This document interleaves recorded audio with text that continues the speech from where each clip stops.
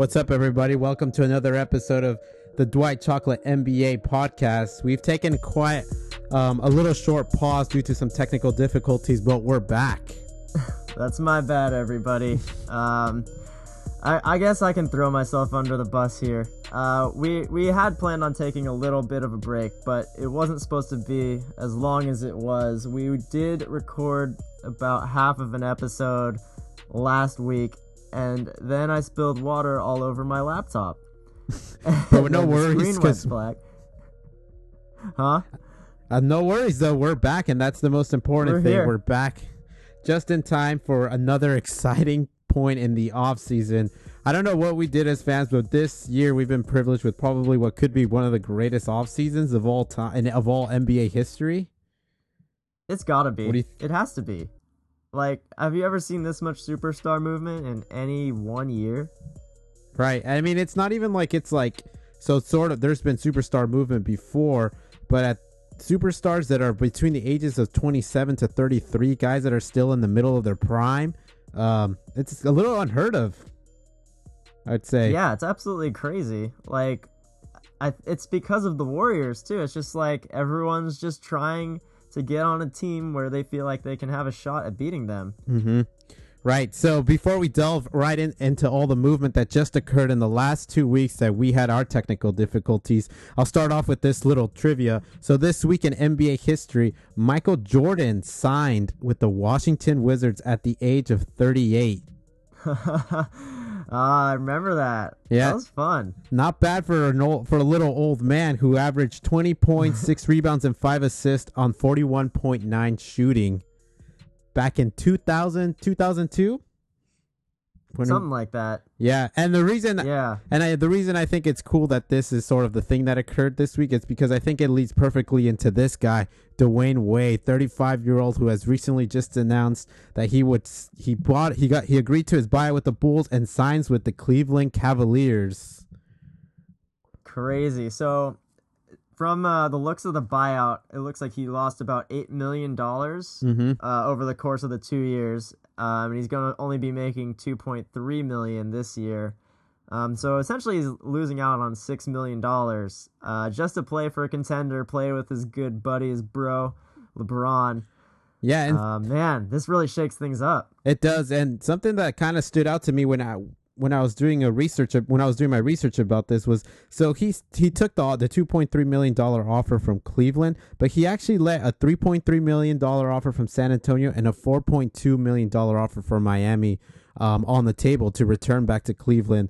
So I think I would say a lot of that probably has to do with the fact that LeBron James is on that team and he wants to return back with his banana boat buddy. Right. I mean, when you're talking about money like $1 million, $2 million more, he's already committed to not making the money by having this buyout from Chicago. He's going to go to the team that he wants to play for the most. So when you're talking $1 or $2 million difference, like, it wasn't going to make a difference to him. He was going to pick his favorite. Right. So I guess the question is, can they rejuvenate the chemistry magic that they had back in their Miami Heat days? I'd probably say no, and I think but that's not to say that Dwayne Wade isn't a good addition to the Cleveland Cavaliers. I think he's a good addition in a different way, but I think they're going to have to figure out a way to their playing style is probably going to have to change quite a bit. I think part of that is Dwayne Wade's going to have to try to become that spot up shooter and that playmaker, especially when LeBron James goes to the bench. I think he's going to have to adjust his game a little bit there. Obviously, Father Time has had his effect, so Dwayne Wade won't be quite as quick and won't be able to catch those alley-oops that he became accustomed to back in Miami. I mean, sure, it won't be like exactly the Miami Heat team. Like, they're not both in their prime anymore. I mean, you could argue LeBron might still be in his prime. Yeah. But, I mean, I think you're discounting Dwayne Wade a little too much. He averaged 18 points a game last year. Yeah, he did. So I was trying to bring a comparison of a guy that's close to his age range and how they performed. And a guy that I got that I found is Paul Pierce. Back at the age of 36, Paul Pierce on the Brooklyn Nets team averaged 13 points, 3 rebounds at 41% shooting. And that also included some 30-plus point performances. And I think I kind of feel like Dwayne Wade might follow that same trajectory that Paul Pierce did that season. His numbers might dip a little bit, but I think he will bring some surprising 30-plus point performances out there. But I don't think Dwayne Wade touches 18 points. Okay. So I don't think he'll touch 18 points either. I mean, especially once Isaiah Thomas comes back, Isaiah Thomas still intends to score 30 points a game, and LeBron will get his 25 to 27.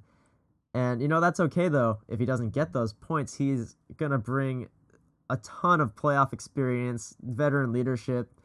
I mean, you get to have J.R. Smith just come off the bench now, which is a way better role for him. Yeah. Ooh, so that's the debate there. You sound so confident in saying that J.R. Smith is going to come off the bench. Oh, definitely. You really think Dwayne Wade would have come to Cleveland if he was just going to be the sixth guy off the bench? No way.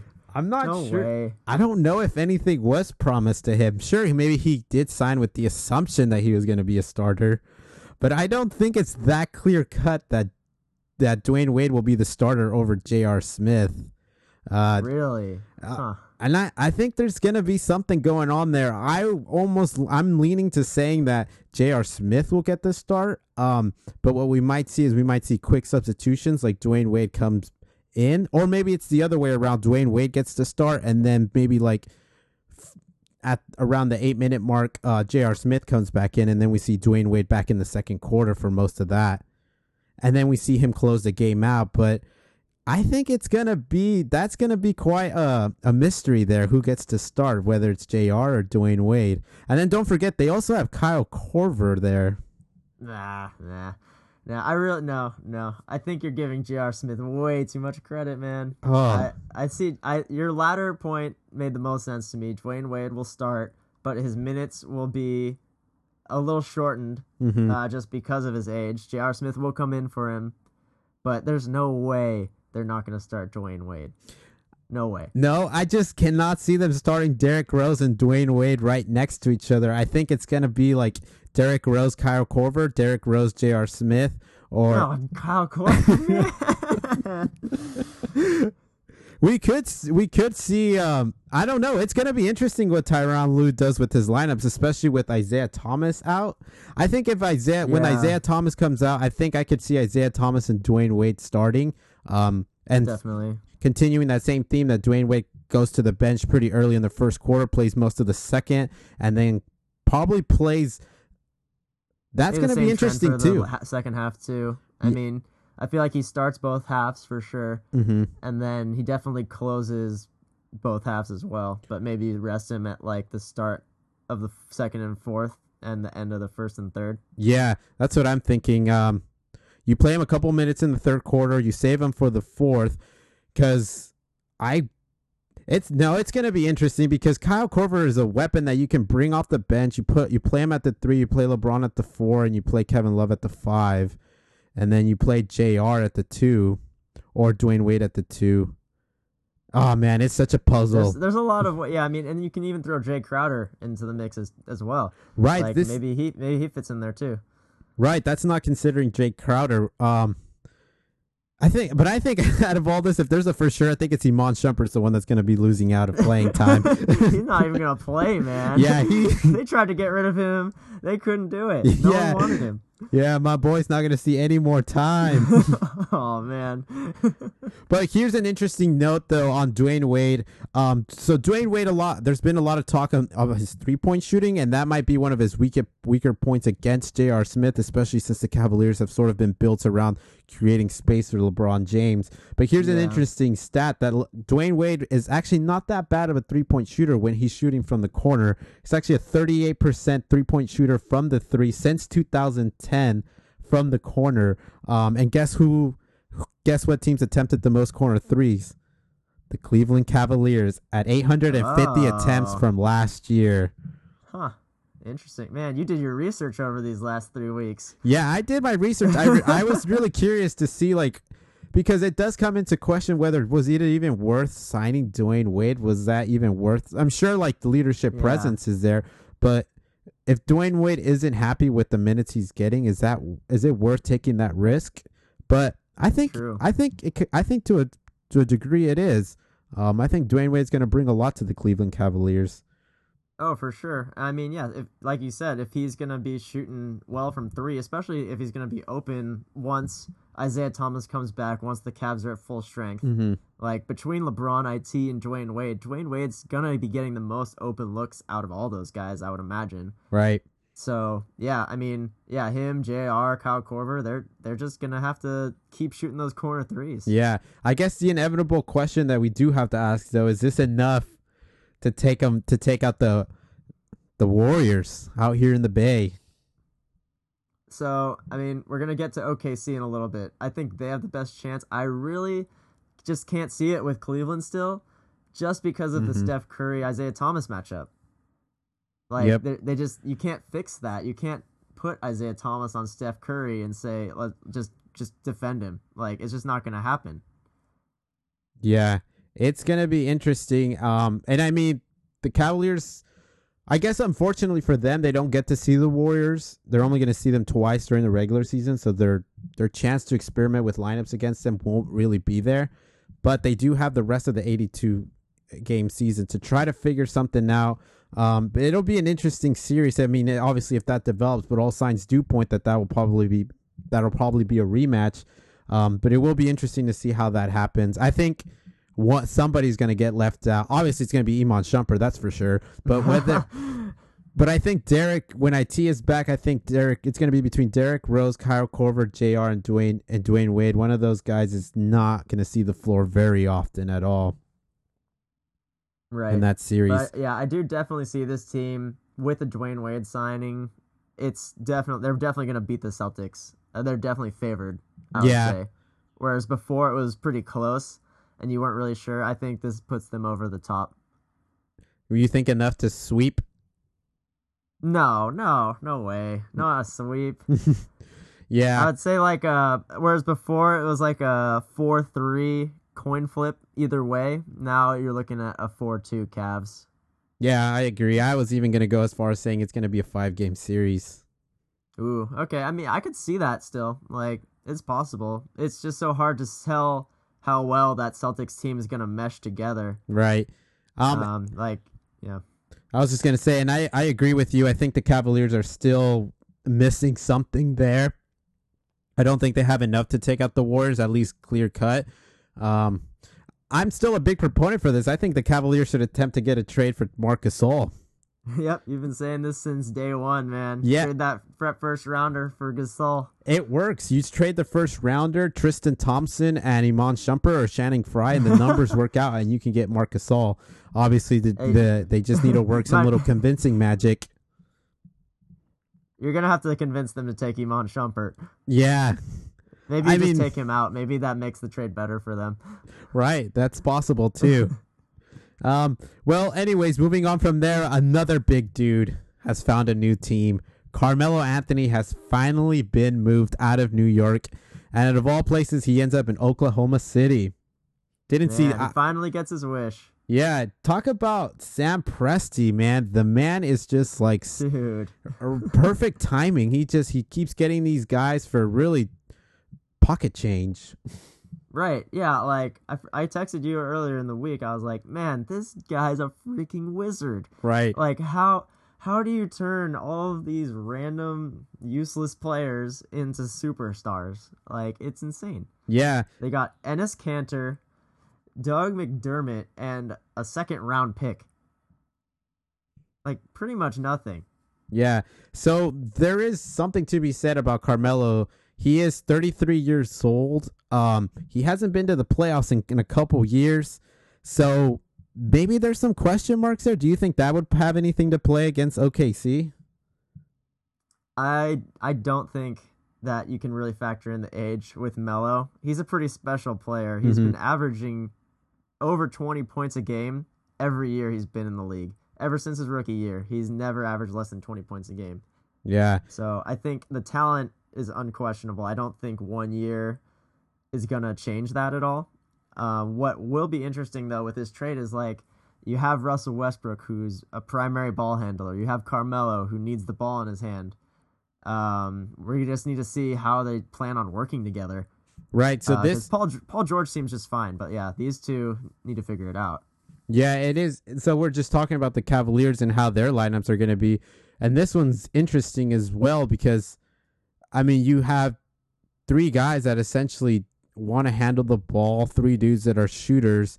Um, Paul George and Carmelo Anthony are arguably both play the three position. So at this point, you're going to also have to get a little creative with your positions and how you're going to play these guys at the same time. What I could see them is they're taking a lesson kind of like what the Cavaliers did. They started with Kyrie, LeBron, and Kevin Love, and they would take Kevin Love out like midway through the first quarter, reintroduce him in the second quarter with the bench crew, and then start him again in the third, and then close out heading into the fourth quarter. And I think they're gonna have to do something like that. I'm not sure who that guy is gonna be. Maybe either it's Paul George or Carmelo Anthony. Yeah, so I think with what they have right now, they have two options of what they need to do based on who they're playing. They can either go big and have Russell, Paul George, Anthony as the front court, and then you have Steven Adams and Patrick Patterson as at the big man positions. And then if you need to go small, you can put Anthony at the 4 and George at the 3, putting Roberson at shooting guard and Steven Adams as a center still. Yeah. So it's a little more versatile than it might seem on the surface, because they do have a little bit of depth there. Yeah. But yeah, I think the lineups can work pretty well. Yeah, I think this might be a team where we do see starting lineups shift a little bit depending on their matchup. I think they might be forced to change, say, when they go up against the Spurs or they go up against Memphis or maybe against the LA Clippers with Blake Griffin and DeAndre Jordan. I'm not sure if Carmelo Anthony can guard a big guy like Blake Griffin. Yeah, I mean, he is like 6'8", 6'9", but definitely doesn't have like the mass to really handle a guy in the post. Yeah. So that's when they'd have to probably put him at the 3 and George at the 2. Yeah, so if they did want to start them. So something that I kind of like looked up was sort of like Jalen Rose has this quote saying that positions are saying that basketball positions were created for the novice fan, basically meaning that in today's NBA, we kind of is a positionless NBA. And I guess you can, if you're creative enough and these guys are willing to do things that are a little bit out of their comfort zone, sort of like Carmelo Anthony, get down there and box out. Cat gets some rebounds, or Paul George chase around shooting guards and point guards. You can play these guys all at the same time. Obviously, there might be some defensive matchup issues, but I think you can probably figure out a way around those. Yeah, I mean, it's interesting. He says novice fan. I don't necessarily agree that they're created for the novice fan. I think that the game has just evolved to where positions don't matter as much. Because, I mean, it used to be that it was like very cut and dry. You just had your point guard, shooting guard, small forward, power forward, center. Right. And they're all like your point guard is your shortest guy, and then it would get a little bit taller with every position. But now you have like a point guard who could be up to 6'6", 6'7", if you're talking about Lonzo or Milos Teodosic. And then you have your wings, like 2 through 4, and then you have your big guy. It's kind of like what Brad Stevens was talking about, right? And that's kind of what the NBA has become, right? Yeah, I mean, then like going back to Cleveland, you could like LeBron James is essentially the point. I mean, he's the main ball handler, although he's not in the box score, the quote unquote point guard. So when you're looking at that, I guess it could be possible that you have Paul George handling the ball, and you bring in guys. You have Russell Westbrook act more of like a spot-up shooter, and you bring in Robertson, or on the Cleveland side, you have LeBron James handling the ball, and you have J.R. Smith and Kyle Korver out there with Dwayne Wade as well. Both acting all ready to catch and shoot when LeBron James drives that ball inside. Yeah. So I guess last question for Melo landing in OKC. How do you like their chances against the Warriors? And looking at the whole Western Conference, prior to this trade, I had OKC as the third best team in the West. Now I have them as the second best. Yeah, same. I think they've got more versatility and more weapons than the Houston Rockets. However, looking at the Warriors outside of Kevin Durant, Klay Thompson, Steph Curry, I mean, the Warriors still got Draymond Green. They have Sean Livingston, Andre Iguodala coming off the bench. And JaVale McGee is not that bad of a backup either. And you compare that to OKC's bench, and it's not very comparable. Yeah. And I totally agree. And that's going to be their biggest weakness. Like I said, like they're going to have to figure out a way to keep Paul George, Carmelo, or Russell on the floor at some point, like either one of them, regardless of what point in the game they're in. Because if you take all three of those guys out, I think this team will just get any lead that they have will just go away. Yeah, I mean, we even just saw it when Russell Westbrook was in the playoffs against Houston. Mm-hmm. Anytime he came out of the game, they just instantly lose any momentum they had. Right. So I think Jeremy Grant's a fine player. Patrick Patterson are fine players, but the Raymond Felton is not going to be a great ball handler for you. Alex Abrinas is he's okay. I mean, I guess that's what you lose in Enes Kanter. Enes Kanter was the guy coming off the bench that was still a great scoring option when Russell Westbrook was on the floor, and he was another 7-footer. But you lose him, and you get a great starter in Carmelo Anthony for sure. But that hole that he left in the bench, like you're not really filling that with anybody. Yeah, true. But I mean, as far as matching up against the Warriors, I think you have great positional players to go up against everyone that they have. Mm-hmm. Certainly, like Melo versus Durant. Yeah. Yeah, I was gonna say. Yeah, certainly agree. I agree with you on the starter sense. Like you probably have like the best perimeter backcourt in the NBA right now with Russell Westbrook, Paul George, and Andre Robertson. But like I said, like to me, their biggest weakness against the Warriors is going to be the bench. Right. Yeah, so I guess the real question is who's going to guard Swaggy P when he comes in? Alex Abrinas or Nick Collison, right. I don't know. One of these guys. Nobody's guarding him. Yeah. He's always open, no matter how many people are in his face. Yeah, because by the time he comes in, probably no one's going to be trying. Like the Warriors, by that point, might have a 35-point lead or something like that. Did you see that quote that he had the other day where, like, talking about like him wanting to take the final shot, like he's just gonna throw it up there, and like even if Steph and Durant are on the floor, he's just gonna be the guy to take the final shot if he has to. Oh man, take a seat, son. He needs to take a seat. Go to his place. I'm sorry to say, you cannot tell him to take a seat. He does not take a seat for anybody. So moving on, and we'll get back to OKC when we talk about our division, the Northwest Division previews. But I just wanted to touch a little bit on the Lakers a little bit. So Mitch Kupchak comes out and finally does an interview since his firing, or even when he was a Lakers GM. He rarely did interviews, but he jumps on the Wash podcast and he hits on some interesting notes. And one of the things he talked about was obviously people are going to ask him about the Chris Paul trade, and he kind of elaborated a little bit on that. And I found that interesting because when thinking about the Dwayne Wade and Carmelo Anthony off seasons, I kind of want to say that Chris Paul ended up losing a lot this off season now, because he thought he was making it. He thought he left to LA. He left a lot of money on the table, and he thought he was moving on to a better team, but wouldn't you guess? Somebody else in your conference just got a lot better, and don't forget that other team that was super good is still there. Right. I mean, he was probably banking on them getting Carmelo somehow, but didn't want Ryan Anderson.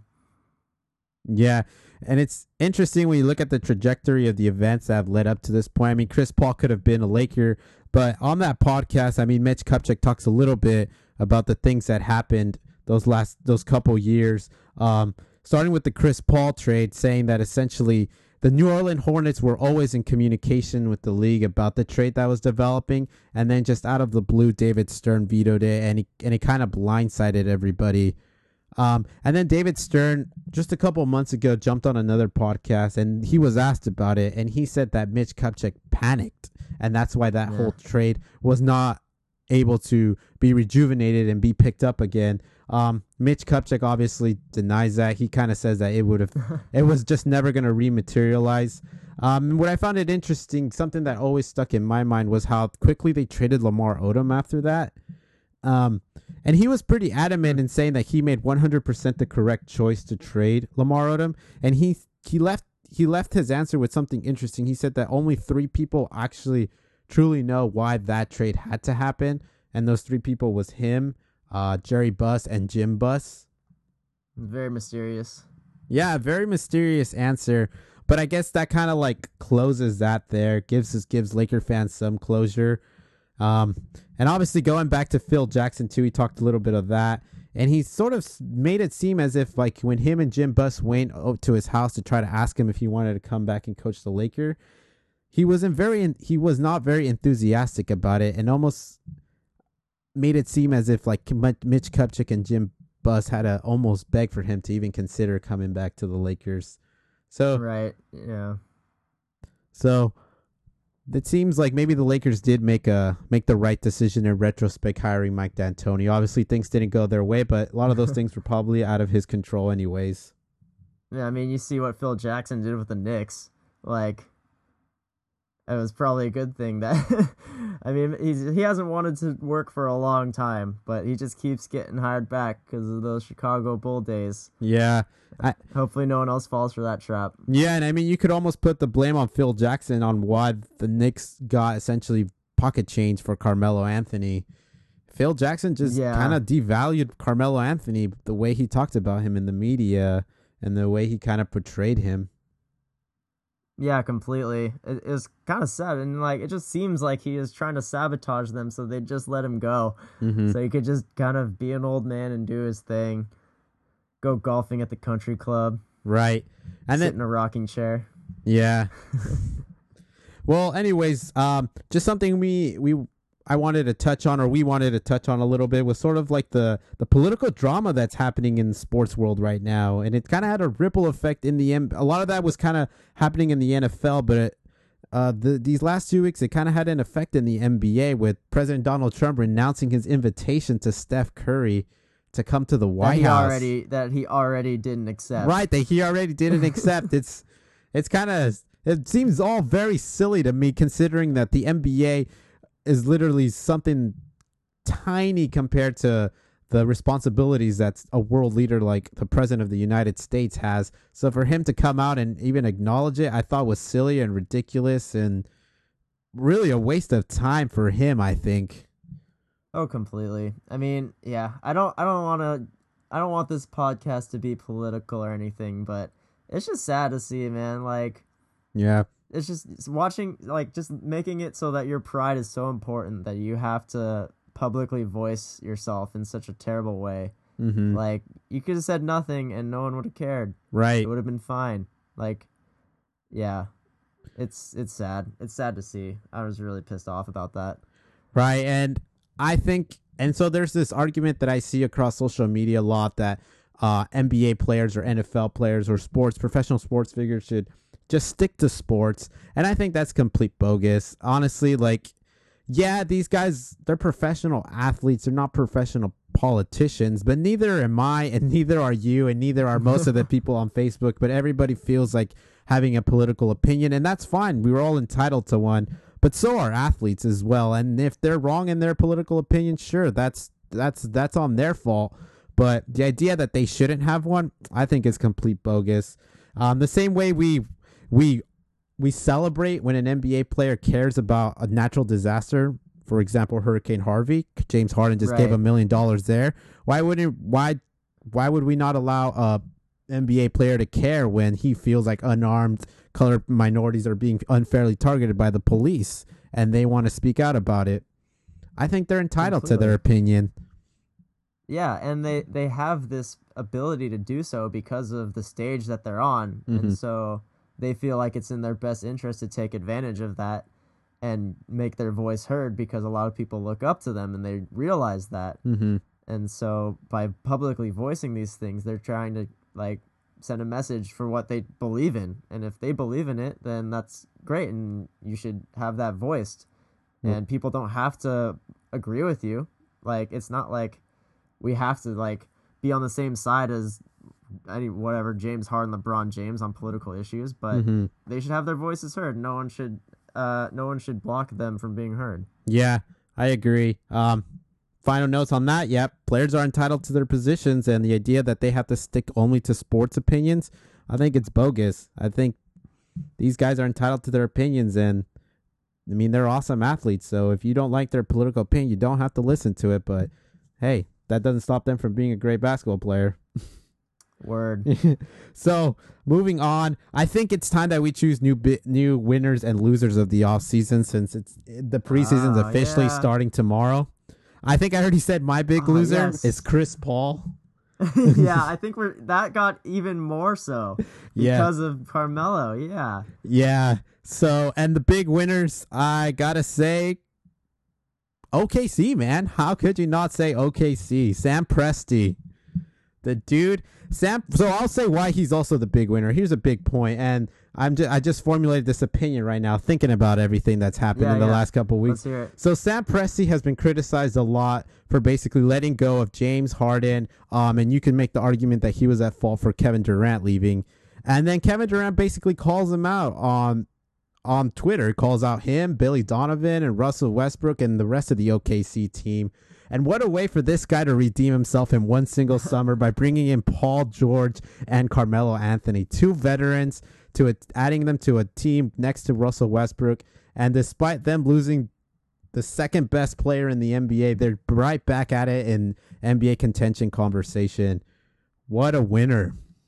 Right. Yeah, definitely a winner. See, I'm going to agree with you. Chris Paul is probably the biggest loser this offseason. And, I mean, I'm going with the OKC vein, but going on a more detailed level, I'd say Russell Westbrook is the biggest winner. So somehow, I don't want to say the NBA is rigged, but it's like this amazing drama where Russell Westbrook is betrayed by his brother, by Kevin Durant, the man that he almost won a championship with, that he was one game away from defeating the Warriors. Right. And he has a year of just a revenge tour where he averages a triple-double. And now you bring on two superstars to pair with him to be the top contender to beat Kevin Durant's new team. Yeah. Like nobody wants to beat the Warriors more than Russell Westbrook. And it's going to create this epic showdown. I'm just so happy to see Russell Westbrook get this opportunity. That is so true. Right. I mean, Russell Westbrook is right at the pinnacle of his prime. And just like you said, his brother teammate, his close teammate, Kevin Durant, leaves him. What a drama for us fans as well. I cannot wait for this NBA season to get started and see those games. So back in a couple podcasts ago, remember when we talked about what were some of the key games to watch, or what was the biggest game you were looking forward to in the regular season? Yeah, right. I said OKC versus Warriors. And I'm so glad I said that, because I still stick by that, if not even stronger now. Oh, completely. Yeah. No, that should make you even more excited for it. Right. So moving on now, let's go to the Northwest Division and continue talking about the Oklahoma City Thunder. The Oklahoma City Thunder is probably the team that's going to win this division. So naturally, we'll talk about them first. So they bring in some great new additions: Paul George, Carmelo Anthony, may have heard of him, Raymond Felton, Patrick Patterson from the former Toronto Raptor, Terrence Ferguson, the 21st pick, a former McDonald's All-American. And who were some of the departures from this team, Sean? So we had Victor Oladipo and Domantas Sabonis leave in that Paul George trade. And then Taj Gibson, he's gone. He went to Minnesota, who we'll talk about a little bit later in the podcast. And then Enes Kanter and Doug McDermott gone for Carmelo Anthony. And man, is Enes Kanter sad that he's not in OKC anymore. Yeah, I actually feel bad for this guy. He had sent that heartfelt message after Kevin Durant obviously called out some of the OKC team members. He just heartfelt message saying how much he loved Oklahoma City and his fans. And then the guy gets done dirty. He gets traded to New York while he's periscoping with his fans live. Yeah, that's right. He's doing a youth basketball camp in Oklahoma. And everyone in his Periscope chat's just like, bro, you got traded. He's just like, you can't tell if he like realizes that it's happening, but he like kind of plays it off. He's like, look, there's all these kids. It's like, oh man, this poor guy. Yeah, I wanted him to have a reaction, but maybe for his part, it was good he didn't have a reaction, or else that would have become an all-time classic NBA video. But yeah, oh man. But yeah, so I guess so now he gets to join up with Kristaps Porzingis on the New York Knicks. yeah, it might not be all that bad for him. He's actually going to be a starter for New York, most likely. Oh yeah, most likely. Yeah, he'll get some numbers, but man, would have been nice to be on a team with Russell Westbrook and Paul George and be a playoff team. Right. In your favorite city because you love them so much. Oklahoma City. Yep. Anyways, so something interesting about this team, though, is Russell Westbrook still has not signed that super max deal. And what I found hilarious was on Media Day a couple days ago, he was asked about it, and he sort of just like brushed off the question, saying, "Oh, I haven't thought about it. I've been busy. I have a new song." It's like, come on, man. No. You haven't thought about the $200 million that's sitting at your table, like on your desk, like just waiting for your signature. And what's even funnier, it's like, okay, Russell Westbrook, maybe you haven't thought about it, but you can't tell me your wife hasn't thought about it. Yeah, she must have brought, like, just at dinner, like, so, Russell, you going to take that $200 million? Like, I got some things on my shopping list I got to take care of. Right. It's like he's talking about he's been stressed because he's got a new son. Well, hey, man, how about you pair up your new son with $200 million? Yeah, that makes babysitting a lot easier. You can probably get a really good babysitter for that kind of money. Probably get the top of the line child daycare of Oklahoma City. But yeah, so do you think after seeing the moves that this front office is willing to go through to make this team competitive, like, is it inevitable that he signs it, or do you think he still leaves after this year? That's a tough question. And the interesting thing to take into account when answering this is that Paul George, Carmelo Anthony are also on 1-year contracts. Right, yeah. This might just be a loan team just to try to beat the Warriors. But yeah, any of them can leave. Yeah, and I think that makes the answer to that question so complicated. And I want to say I just want to say I don't know. It's like we might not really know the answer maybe for another couple months from now when we see how this team actually looks come January, come February. For all we know, this could blow up and they're simply just a 7th or 8th seed, or Carmelo Anthony has a season-ending injury. I don't know. Anything is possible. Sure, yeah. Russell Westbrook is, as anybody knows, he can be very blunt at times, but he can also be very sort of hold things to his chest or hold things under very, very well. Like I said, when the reporter asked him, he just sort of said, "Oh, I haven't thought about it." Yeah, when he has thought about it, yeah, definitely. Yeah.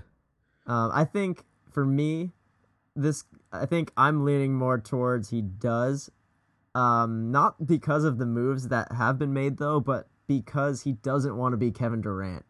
Really? Yeah, because I think because when Kevin Durant left, you're like, okay, now Russell Westbrook's the good guy because he stayed and he was loyal to his team. Mm-hmm. And now I just don't see him turning around and being like, yeah, I'm going to go to another team too and totally betray Oklahoma City. Like, I don't know. I feel like he wants to be that hero. Mm-hmm. And so I think he'll eventually sign it. We'll see. I mean, if he does sign it, I think that might not so much. In my opinion, I don't think that will so much play into it.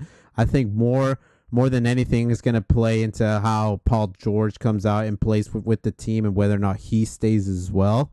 And what other pieces get added to this team if, say, Carmelo Anthony leaves or he stays as well. So I think, in my opinion, we'll have a better answer to this maybe like somewhere closer to the trade deadline once the seeding starts coming together a lot more. Right, yeah. And I think on the Paul George note, I think he's the perfect complement to Westbrook. Mm-hmm. I mean, you have Carmelo there, who he seems to have a similar play style to Westbrook. But as far as Paul George goes, he's got great defense. He's a great passer. He's not a guy that needs to have the ball in his hands at all times. Mm-hmm. I think he's the perfect complement to both these guys. Where I think we're gonna see, I mean, after the starting lineup goes and all three are on the same floor, I think you're gonna see a lot of either Westbrook and George or George and Anthony on the floor together. Yeah. Just two stars while one's resting, which I think George is going to be a great complement to both of them. Yeah, I think Paul George brings that versatility that that you sort of need when you take out Russell Westbrook or Carmelo Anthony, because like we had mentioned earlier, that this bench is weak. You don't have a lot of pieces if you take Paul George, Russell Westbrook, and Carmelo Anthony out of the game, or even two out of the three. What's surprising is you might actually see Nick Collison get some minutes. 36-year-old guy that I thought was more of just like an honorary signing, like sort of like this guy's been with OKC for a very long time. He's actually the longest running member now. So in terms of Western Conference standings, I have them finishing second. I think it's pretty clear to me. I don't think they beat the Warriors, but I do think they're better than the Rockets, the Spurs, and Timberwolves. I don't think nobody stands a chance to take that second seed from them. And a storyline to follow with this team, let's see how these stars all pair together. And will Russell Westbrook sign that extension at some point in this season, or is he going to wait until the summertime? I don't know. We'll have to wait and see. And the biggest X factor on this team, I think, is the bench. Jeremy Grant, Patrick Patterson, Nick Collison, Alex Abrinas, Raymond Felton. If you guys are going to be a serious championship contender, want to be a threat to the Golden State Warriors, you guys got to be able to play good when Sean Livingston, Andre Iguodala, David West are on the floor, because those guys have been a huge X factor for the Warriors. And JaVale McGee, too. Let's not forget about him. But anyways, knocking on the door below Oklahoma City is the Minnesota Timberwolves, a team who looks a lot better heading into this season, a team that's going to be a must-watch. Some new additions to this team is Jimmy Butler, Jamal Crawford, Taj Gibson, Jeff Teague. Who are some of the major departures that we saw this offseason, though? Oh, well, I mean, major is kind of a strong word if you're talking about bringing in guys like this. For Jimmy Butler, you had that trade where they gave away Zach LaVine and Chris Dunn, and then you gave away Ricky Rubio and brought in Jeff Teague in return. And, I mean, overall, you got to see this as a huge plus. They brought in a ton of veteran leadership, ditched some of their youth. They're like, you know what, screw this. We have to win now. Like, we've been rebuilding for way too long. We haven't been good since the KG era. We haven't made the playoffs since the KG era. Our fans are fed up. It's about time we make some big moves to actually make a push to be a contender. And it seems like they've succeeded, at least from the outside looking in, from not seeing them play together. Maybe they don't even mesh together, but all bets are on them easily making the playoffs, contending with the best in the West. Yeah, I love these moves. I mean, the people of Minnesota, going to the lakes can get boring, going sledding, and you want to watch some basketball, and Minnesota has not been able to produce that for its fans in probably close to a decade now, since Kevin Garnett left that team. So these moves are good. I like the Minnesota Timberwolves. They're going to make a huge step, but I don't see them becoming an elite team of the West. I think they'll finish fifth in the West. In the West, that's still good though. Like, all those teams, they got so much better this year. Like, fifth, you're rock solid if you're fifth. You're winning over 50 games. Right. Which is good, but I wouldn't go off and say they're elite. I think they'll still lose to, which I have the San Antonio Spurs finishing fourth in the West. I think the San Antonio Spurs beat them in the first round. Okay. I mean, yeah, I can see that. Like, all these teams, you could really put them third, fourth, fifth. It's so hard to say at this point. They all have a lot of talent. But for this team, the X factor is going to be Andrew Wiggins. I mean, you got Karl Anthony Towns down low. You know what you're getting with him. He put up huge numbers last year, 23 and 12, I believe. And then you bring in a guy like Jimmy Butler, one of the most consistent stars in the league. Yeah, he's been around the block a few times. You know what you're getting with him. But with Andrew Wiggins, he is definitely an X factor. He hasn't been injured yet, which is awesome. And he seems to have improved every year on his offense. He's at 23.6 points last year. But an interesting fact, but like a little bit of a statistic, is that 538 ranked him as the worst defender in the entire NBA. I laugh, but it's like I'm not very surprised. I mean, even like just just observing the game, you can tell like Andrew Wiggins kind of lazies off defense a couple times, which is kind of surprising because Andrew Wiggins, standing at 6'6", 6'7", I think he's definitely not undersized. He's a guy who can guard his position. He matches up well. It just almost seems as if like maybe he's still intimidated, or maybe he doesn't have the lateral quickness to keep up with some of the NBA players. But yeah, he definitely needs to step that up I mean, if you want to be a championship team, then you got to measure yourself against the Warriors, and the Warriors got a guy in Kevin Durant and a guy in Curry and Klay Thompson. You got to be able to chase these guys around. Yeah, I really don't know what it is. I feel like it's just like a mental thing that he has to get over. Like, he just doesn't know what he's doing on defense. Maybe he just doesn't ever work on it. Mm-hmm. And this is it's interesting too, because Andrew Wiggins is one of these guys who's, to me, is kind of like that middle ground. Where is he a superstar, or is he just a very good NBA player?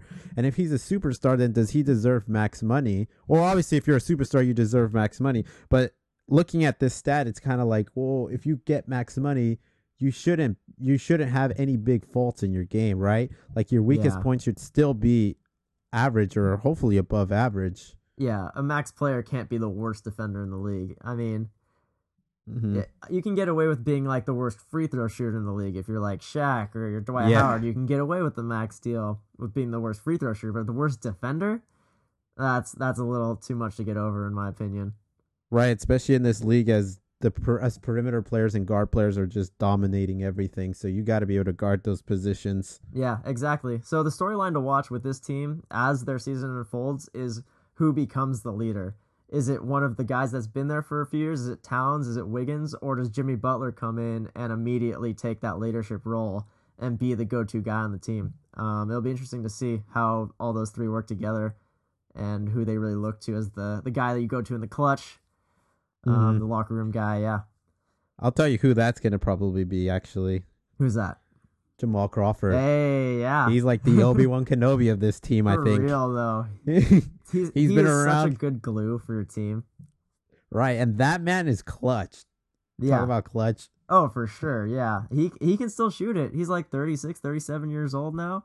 Maybe older. I don't know. He's up there, but he can still shoot. I mean, I loved having him on the Clippers last however many years he was there. Yeah. Yeah. Definitely. So moving on now home. But anyways, the Denver Nuggets went out there and got serious and signed Paul Millsap, a 32-year-old, one of the guys who's a symbol of consistency, I think, in this league. Totally. Sure, he's not a superstar, but the guy produces. He averaged 18 points and 8 rebounds last year. He'll definitely go in there and bring some needed help to the Denver Nuggets, and they'll go ahead and pair him up with Jokic. Yeah, Nikola Jokic. Man, Nikola that guy can ball.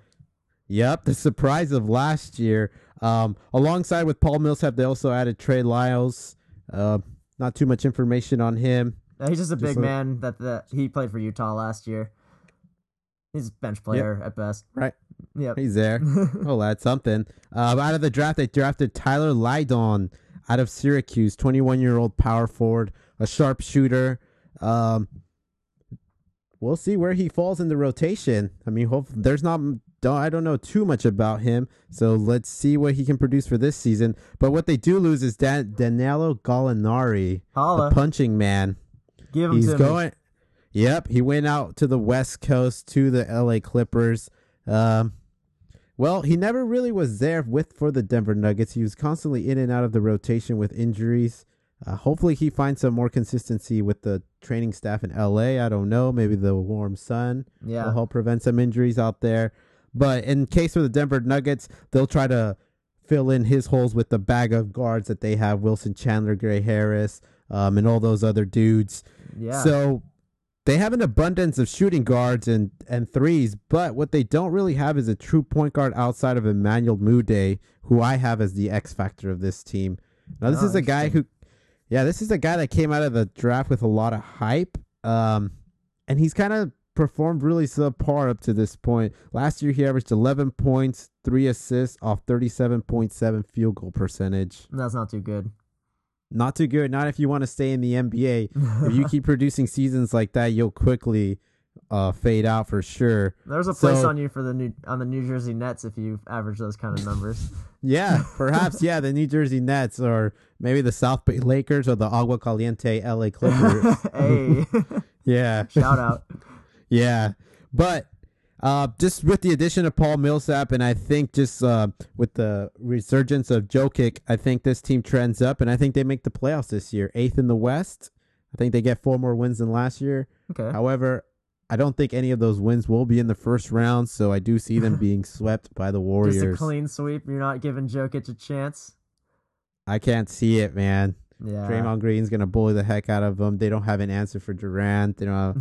It's just like it's not even like worth even discussing. I think. We shouldn't even discuss it. I mean, I do think that's pretty likely matchup though. I also have them finishing 8th in the West. But yeah, Paul Millsap, he's a very good player, but he's 2 years old now.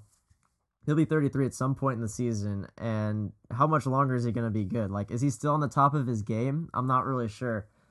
Yeah. So he's definitely not going to be the go-to guy, but Jokic definitely will be the go-to guy. I mean, that guy can ball. I had no idea. I was so excited to see him just show up last year and just freaking wreck the NBA out of nowhere. Right. I'm really excited to see what else he can do this year, if he can really improve his game at all. And I think this team's best chance to even win one game in the playoffs is to run the ball through him and figure out how to get him the ball any way they can. And all their young guards can definitely excel at doing that. So, yeah, it'll be a cool team to watch.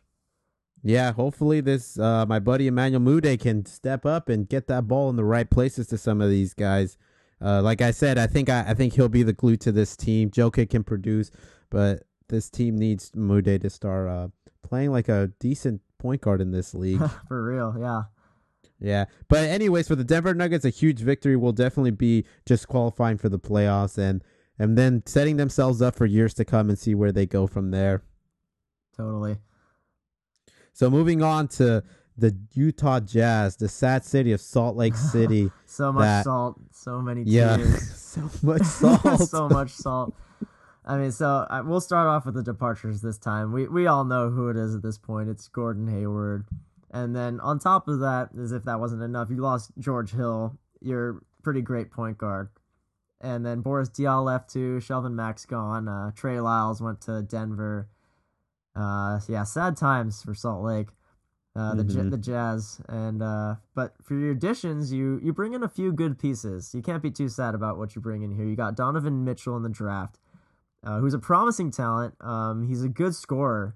He actually scored 37 points, got 8 steals in a summer league game this season. So that's something to look for. I mean, if you have that kind of scoring potential, you can't really be ignored. And you also bring in Ricky Rubio, pass first point guard. Got him from the Minnesota Timberwolves. He's a solid veteran, so he'll bring some good leadership there. And then on the more defensive-minded side, they brought in Jonas Jerebko, Thabo Sefolosha, and Ekpe Udo. So some guys that can really just like grind your gears, just get the defense rolling, just make sure to be stingy and not give up any points. Right. I mean, that's basically the Utah Jazz are going to have to rely a lot on that since the offensive power that they had in Gordon Hayward is essentially gone, and you don't really replace him with any scorer. So you're gonna rely a lot on Rodney Hood, right? And maybe Ricky Rubio miraculously developed a 3-point shot. Yeah, I mean, you're gonna have to have Ricky Rubio facilitate to Rodney Hood, and Rodney Hood's gonna have to produce. I mean, now that Gordon Hayward's gone, jury's out on who's gonna be the guy getting points on this team, and Rodney Hood seems like the leading candidate to do that. I mean, he didn't do too much last year playing behind Hayward and had a little bit of injury problems, but this year he has the chance to prove himself as the playmaker of the team. And then you have guys like Dante Exum that could even prove themselves. And that guy, he drafted 5th overall, I believe. 18-year-old Australian kid, didn't know what to expect, and turns out we shouldn't have expected very much. Yeah, I mean, if I had to put like a number on his NBA production up to this point, it would be pretty close to 0. Oh. He has really done nothing. Worthless. And I mean, maybe he did himself a favor by doing that because now he heads into this season with more opportunity than he's ever had before, and he has no pressure. I mean, he's kind of like irrelevant. Yeah, we've kind of just forgotten about him. Yeah, so like, sure, he has no pressure on him to really do too much, so maybe he can play a little more freely, but at the same time, I mean, how many minutes is he going to really get playing behind Ricky Rubio? So we'll see if he becomes anything, but he's not actually my X factor for this team. The X factor for this team, I believe, is going to be Derek Favors. The guy that's proven that he can play in this league. He's put up double-doubles. He gets a ton of blocks. Very good defensively. a great rebounder, but his health has deteriorated over the past few seasons, almost inexplicably because he's still a pretty young guy. Yeah. So it's hard for me to believe that this is happening to him at such a young age. But if he can stay healthy with him and Gobert down low, like that's a good dynamic duo. Yeah, that's definitely a front line that's going to cause a lot of havoc in the NBA. It just kind of sucks to see a guy like Derek Favors comes into this league and he shows signs of being this double machine, and then unfortunately, his body just hasn't been paying him any favors. Yeah, I see what you did there. Very clever. Yeah. Oh God, but yeah, if this team has any chance of getting a decent amount of wins, I think a lot of it's going to rely on their defense and Rudy Gobert down low, and hopefully Rodney Hood develops some sort of perimeter scoring ability, and maybe Ricky Rubio out of miraculously develops a 3-point shot. That won't happen. Yeah, but moving out to the West Coast, you got the Portland Trailblazers, who are riding on the trend up of the recent. They're on a team who also had another center sort of like come out of nowhere, and Nurkic, who they got from Denver, who was playing behind Jokic. Yeah, it's kind of crazy. Like, you just trade these two pieces, and all of a sudden they flourish in their new team. So that's sort of what you like, what you want in a trade. But both teams got a good side of those trades. So you get this guy and you pair him up with what you have already, which is CJ McCollum and Damian Lillard. So let's start with some of the additions. You got Caleb Swinging from the draft, Zach Collins, a guy that Portland really wanted, a 7-footer, 19 years old out of Gonzaga. Big boy. So Portland actually traded the number 15 and number 20 pick to get this guy. So They're hoping that this guy develops into something. I think he's definitely a project. I don't think he's NBA ready, but I mean, Portland looks like they're willing to invest, and I think they invested good. I mean, Gonzaga went all the way to the national championship game. Zach Collins looks like a guy who's willing to put in the work. Yeah, definitely. And their departures, Alan Crabtree. I mean, you're not really going to miss this guy, not because he wasn't a good player, but because of the amount of salary cap he was sucking from your team. Yeah, they paid him so much last year. That was insane. They're so lucky to have gotten rid of that contract. Right. And Portland Trailblazers, I guess, is kind of one of those teams where, like, is an example of maybe why you shouldn't fall too much in love with the team that you've built. Essentially, the Portland Trailblazers had this great playoff run, and it seems like they kind of got a little bit crazy, and they re-signed all these guys to ridiculous deals, and then they realized, like, hey, maybe we only had one good playoff series. It doesn't look like any of these guys are really worth the money that they got.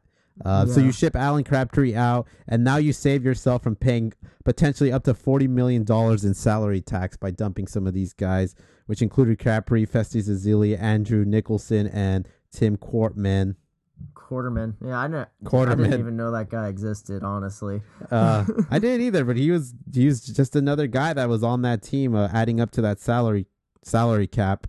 But I mean, I have the Blazers trending up, and simply because I think they have a good amount of young guys that are going to develop, and they're going to continue to get better. So I have them finishing 6th in the West this year. Yeah, that's fair. I mean, I don't even think it's because of the young guys. I think it's because of their core three in CJ, Damian, and Nurkic now. Mm-hmm. I mean, Nurkic, we don't know what he could have done in the playoffs last year had he stayed healthy, but I'm not saying they would have beaten the Warriors or anything, but maybe won a game or two. It's hard to say. Like, that guy's very talented, and he definitely fit in really well with his team. So just between those three guys, that's a lot of firepower you got. So yeah, I'm liking the way this team's looking. They dumped a lot of guys that they needed to just so their front office didn't pay a bunch of money. So yeah, outlook's pretty good. Yeah, I like this team, and the X factor for them, I didn't necessarily put any player, because sort of they've kind of put themselves in a situation where they have guys and they've had them for a while. So I put down internal growth. I think the internal growth of this team is definitely what's going to end up carrying them, whether it's either to the 6th or a surprising second round to the playoffs, or just another first round exit this year. But I think the combination of Nurkic, CJ McCollum, and Damian Lillard, and how much they develop from last season, I think that's going to be their X factor. Because I think CJ McCollum and Damian Lillard, I think they're tired of being left off that all-star team. Especially Damian Lillard. Yeah. I can't believe he hasn't made it the last 2 years. It's unbelievable.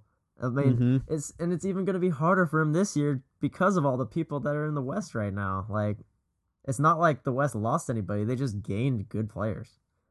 Right.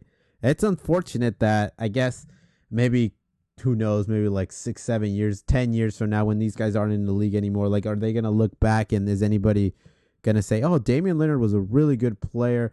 Like the only reason he doesn't seem like he's a good player is because he never made an all-star team, or are people just simply gonna forget about him? It's so unfair, because dude's averaging 25 points a year. Like, what do you want from him, you know? Yeah, so I think the storyline to watch here is, will this finally be the year that CJ McCollum, or more finally, goes to Damian Lillard? Will Damian Lillard finally make an all-star team? The odds are against him, but like I said, the X factor is the internal growth. If maybe all of a sudden he becomes the guy who averages 30 points a game. Right. Yeah, I don't think CJ has a very good chance at all of making it. I'm going to put it close to 0, but I think Damian Lillard has a pretty good chance to make it this year. Well, that wraps it up for our preview for the Northwest divisions. This is definitely one of the more competitive divisions in the league right now. We're essentially looking at 3 out of these teams, or 4 out of these 5 teams making the playoffs. Yeah. I don't know, maybe the Jazz surprise some people and they make the 8th seed. Denver Nuggets get the 7th seed. I can't afford to lose that bet to Scott again.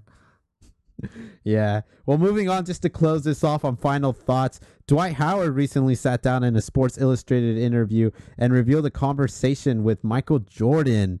Michael Jordan says, essentially saying that he plays out of control and you're not focusing on your shots or your free throws or the right type of defense.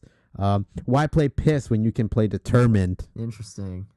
Yeah, it's interesting. So basically, maybe Michael Jordan suggesting that he can bring on Dwight Howard onto the Charlotte Hornets and essentially maybe change the way he approaches his game and maybe turn him into a better player. That'd be pretty awesome. Yeah, that'd be pretty awesome. But my thoughts on it is I don't think you could do that. No? Not putting faith in Dwight Chocolate? Nope. Man's 32 years old. He's set in his ways. He's had a lot of opportunities and hasn't been able to do much with it. And then I'm not too sure. I'm not very confident in Michael Jordan's ability to be a mentor. He's a great basketball player, but let's be honest, who has he really been successful with in terms of mentorship or developing? Out of all the teams, he's definitely been an owner for 11 plus years now, and he's only had a team make the playoffs twice. Kemba Walker's a pretty good player. Yeah, that's it. You got Kemba Walker there.